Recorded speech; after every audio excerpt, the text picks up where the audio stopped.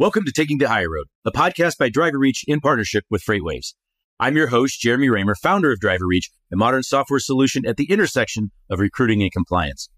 With over 20 years in the trucking industry, both on the carrier side as well as the vendor side, I bring a wealth of expertise around all things recruiting, retention, and compliance. And on this show, I interview industry experts and thought leaders who bring their insight to the driver lifecycle as we discuss the industry's greatest challenges from recruitment and retention to the realm of compliance. Your positive feedback keeps us motivated. Don't forget to rate and review Taking the High Road on your preferred platform. This week, I'm thrilled to be joined by a great industry friend who's been a consummate safety professional in the industry for years, Chris Woody, Director of Safety at M&W Transportation out of Nashville, Tennessee. Thank you so much for joining us, Chris. Hey, thanks, Jeremy. It's fantastic to be here.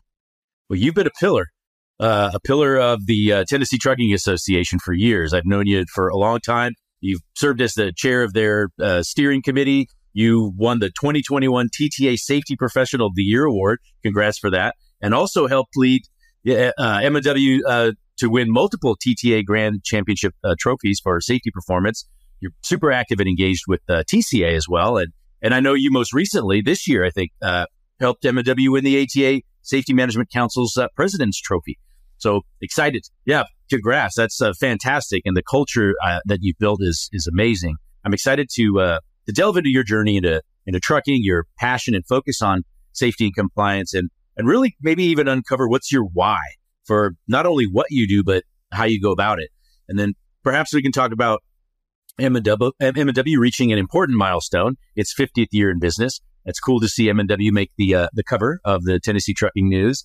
And I'd most certainly like to discuss some of the more pressing issues that we're facing in the industry today, and certainly want to make sure we save time for a question from a listener during our deeper dive segment. Think we can knock all that out? All right. Well, before we dive in, I am curious, as this is the custom and has been for I think close to 3 years now, if you have any book recommendations for the audience, maybe something that you recently read or just in general something that has been impactful to you. Yeah, and this is probably going to go in a little bit different direction than others have gone. There is an autobiography by Anthony Kiedis, the singer of the Red Hot Chili Peppers. I've been a fan for a long time, and it's very interesting how we sort of develop these ideas about bands or actors or people we don't really know, and then to read that book and just the terrible self-inflicted struggles that he has gone through in his life, and just like hung on by a thread at every single turn. I haven't been in the gutter with heroin addiction by any means, but I certainly have my own life struggles. And, when it's kind of bad, as silly as it sounds, I think about Anthony and I'm like, if he can hold a band together for that long of doing what he did, certainly I can push through this. Well, great. I haven't seen that book. I didn't know he had an autobiography, but I wrote that down because that'll be really interesting. I like Red Hot Chili Peppers, and that's another thing we have in common. So, all right. Thanks for sharing that. Yeah. Now, if you don't mind, just kind of take us back maybe to the early days when you got into the industry. What was your journey into trucking? How'd you get here? By accident.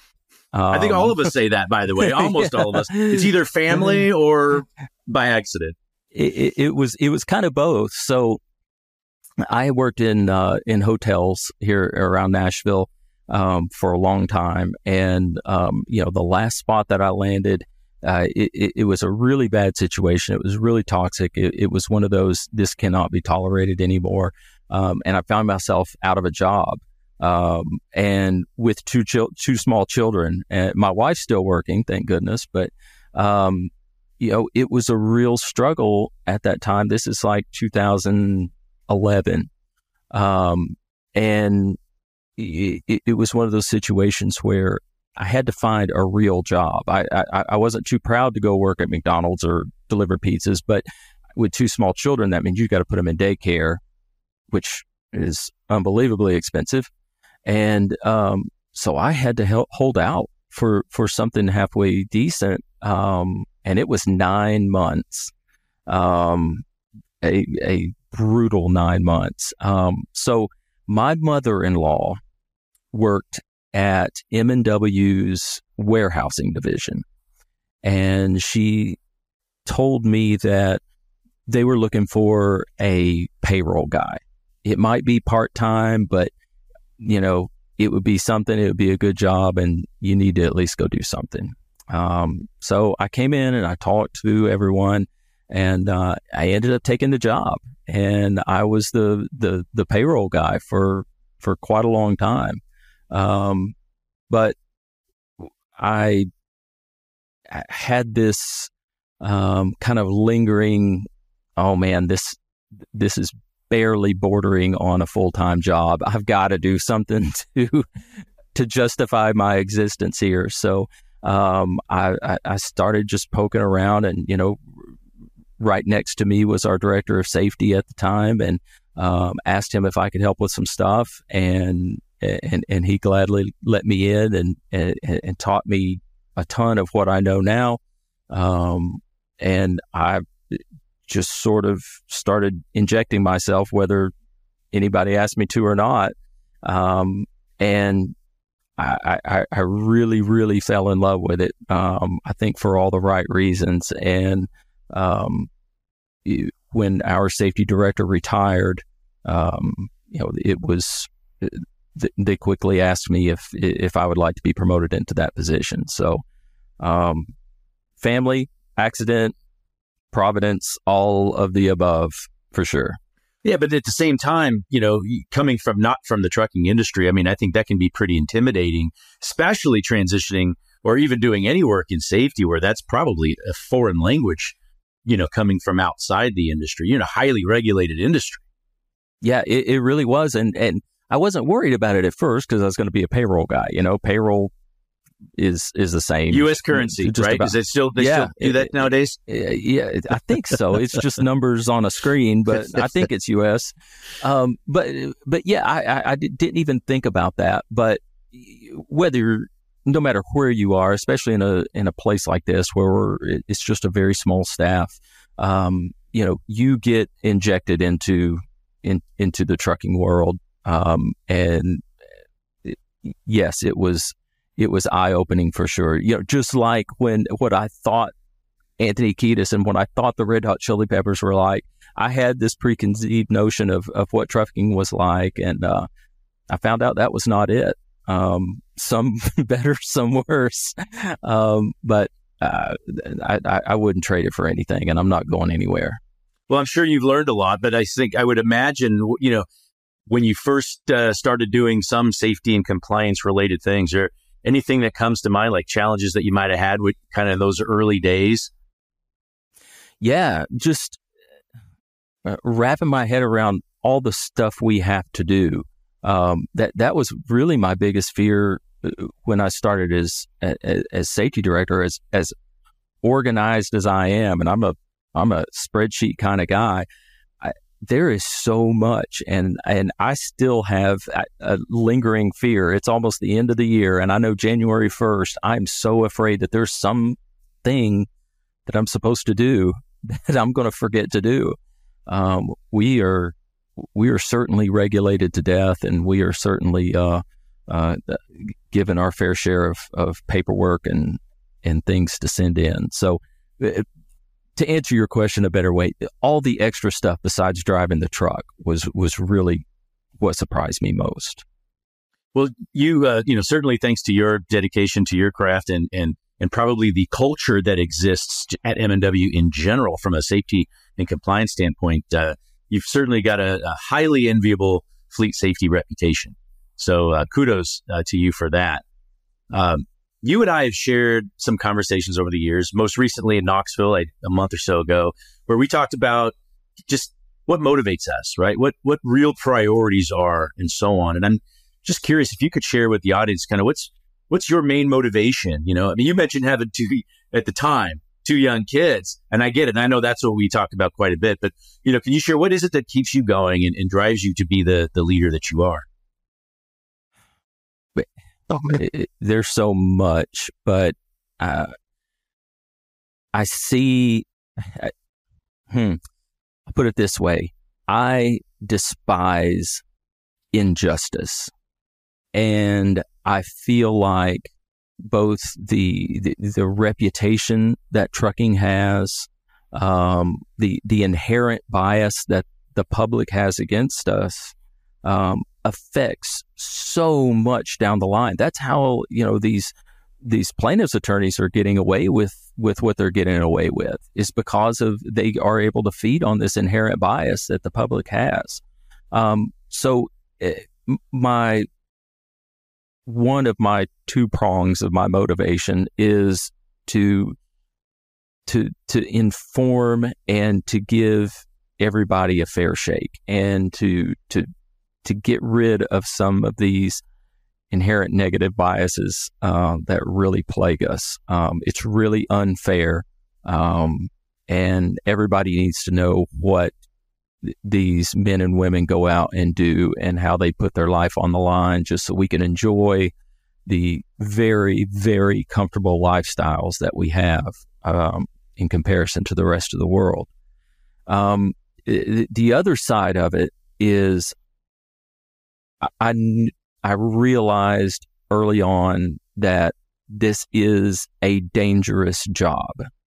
No matter how you slice it, no matter how good your safety record is, no matter how much bells and whistles you got on your truck, or how good your drivers are, they are in danger every time they get on the road. They've got to have somebody, another set of eyes looking out for them. When I see maybe an in-cab video of somebody really dodging a bullet out there and a close call, and it's something that we talked about recently, and or maybe something that a driver had a problem with before, and now he or she has corrected that problem, and that's what led to them getting out of that. Oh my gosh, it's like now you're getting into like doctor region where you might have saved somebody's life, and it's not an ego thing. I may have helped save their life. These are the lives that we need to save. These are some of the most important people among us. We got to protect them. And it seems like everybody is out to get them. And it infuriates me. It confuses me. But that's where my head's at every day. Well, I love that. And I shared earlier, M&W reached, 50 years, celebrating 50 years. I think there's 3 generations in the company now. Is that right? Yep, that's correct. There was a great article. I shared this magazine a little bit ago, but a great article here that highlights you kind of where you've been, where you're headed, with Mike McFarland at the helm and his daughter, Sarah, with her eyes, on the future. And it's cool to see her involvement as the chair of TTA's Young Professional Council. And I keep lobbying for her to get involved with Lead ATA as well. How important would you say is this industry? I mean, you, again, coming from an outside in the hospitality world, and then you get into trucking, how important is this industry to you in terms of being able to network with like-minded people, build deep relationships, constantly learn and grow, and so on?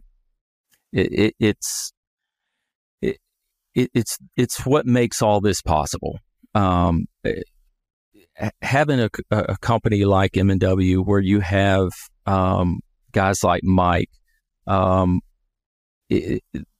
that kind of ownership and that kind of culture is what allows me to go on these trips and meet people and do all the things that I do.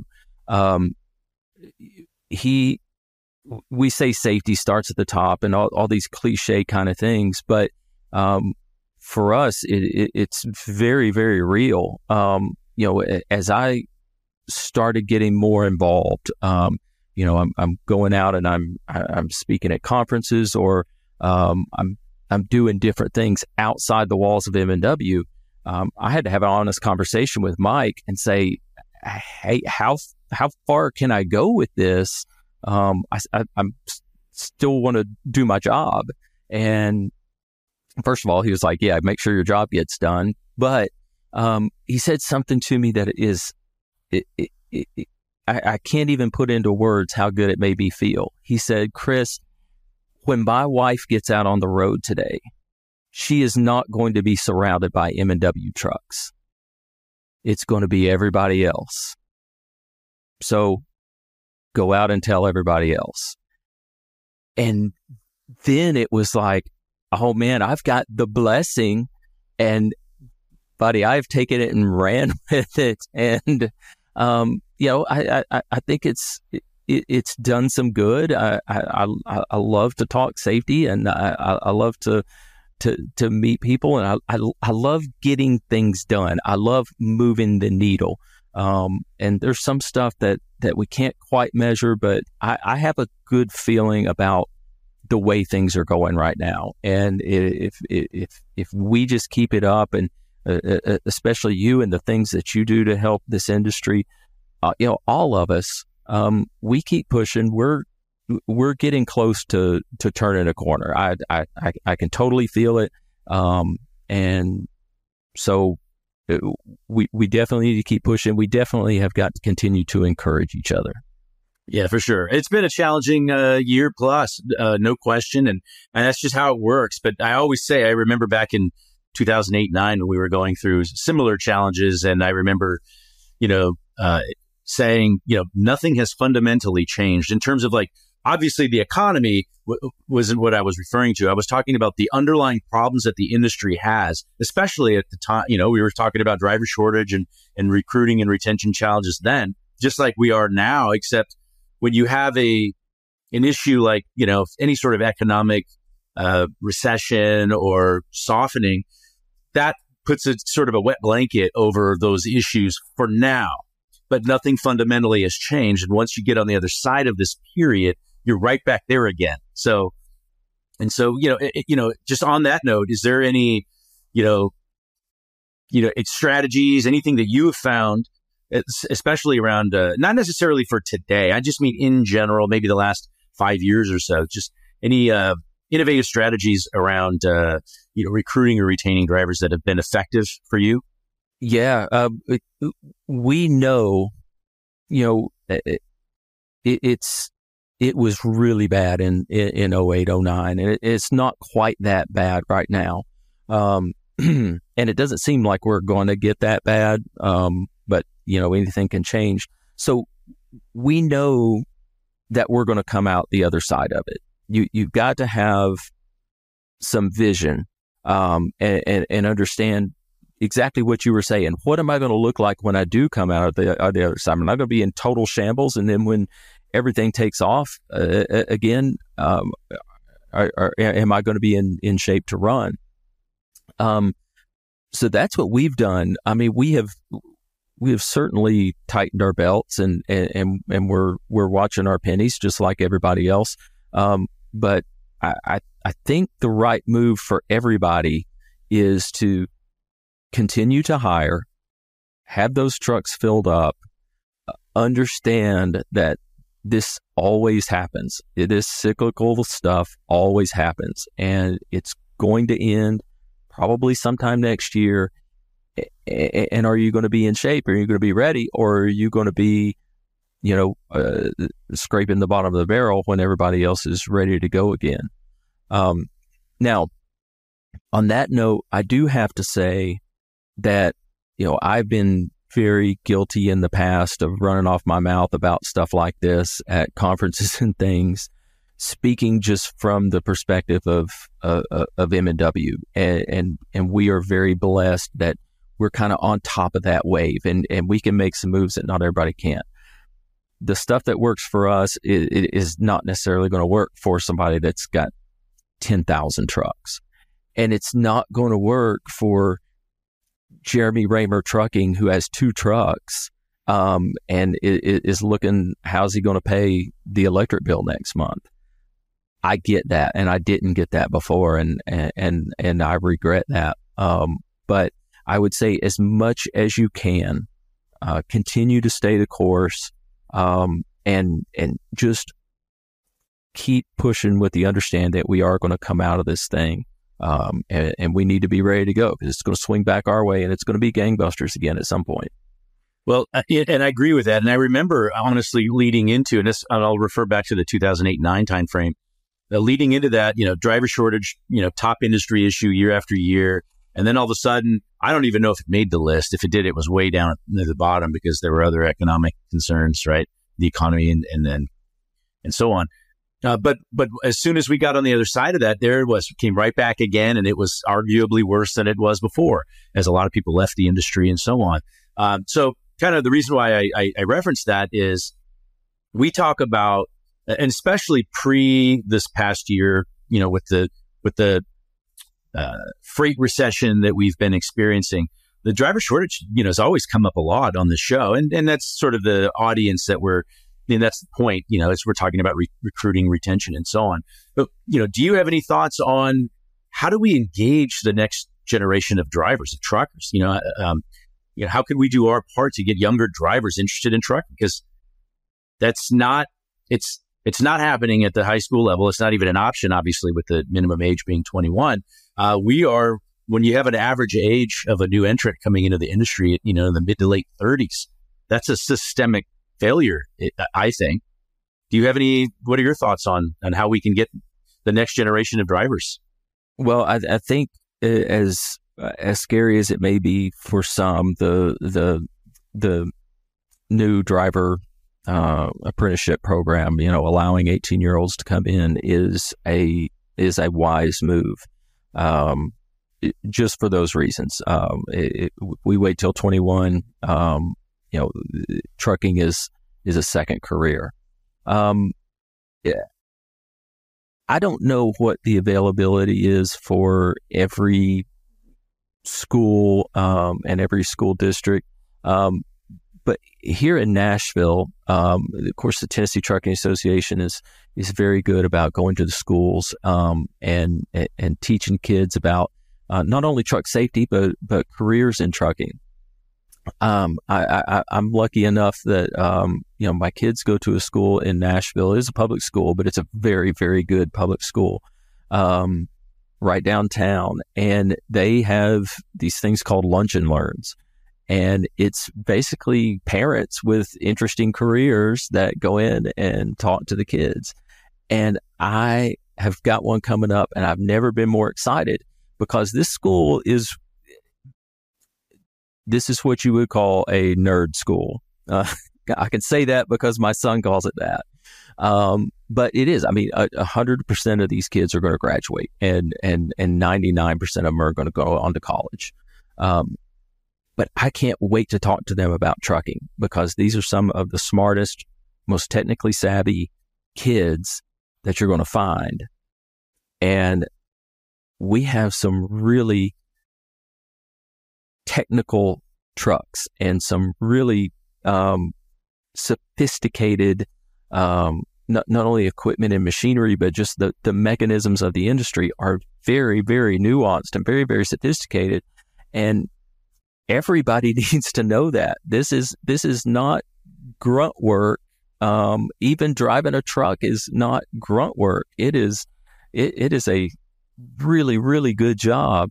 And so things like that. I think those things are really good, but one way or another, you're right. We've got to get the message out, and we've got to paint a clear picture of what trucking is and what all of logistics, transportation, and all the modes of hauling freight. We need smart people everywhere, and that's been my kind of where I've gone with hiring, and I think why we've been so successful in retention. I love a driver that's got 20 years of experience. I think that's fantastic. But I will take a really, really smart driver who's got 5 years of experience, no matter what their age is aside. I want that smart driver every time. And that's where we've got to start digging in and making that commitment to to find those intelligent drivers who want to do that, because smart people hang out with smart people, and it will turn this into what it deserves to be, which is a well-respected, very, very skilled occupation that anybody should be interested in. Well, with the minute that we've got left, I do want to get to this deeper dive question, because it's something that I've become more and more passionate about recently. And I think you and I actually even talked about this when we were together in Knoxville a month or so ago. The question is, what are your thoughts on the average life expectancy of a CDL driver being 61 years old? It's shameful.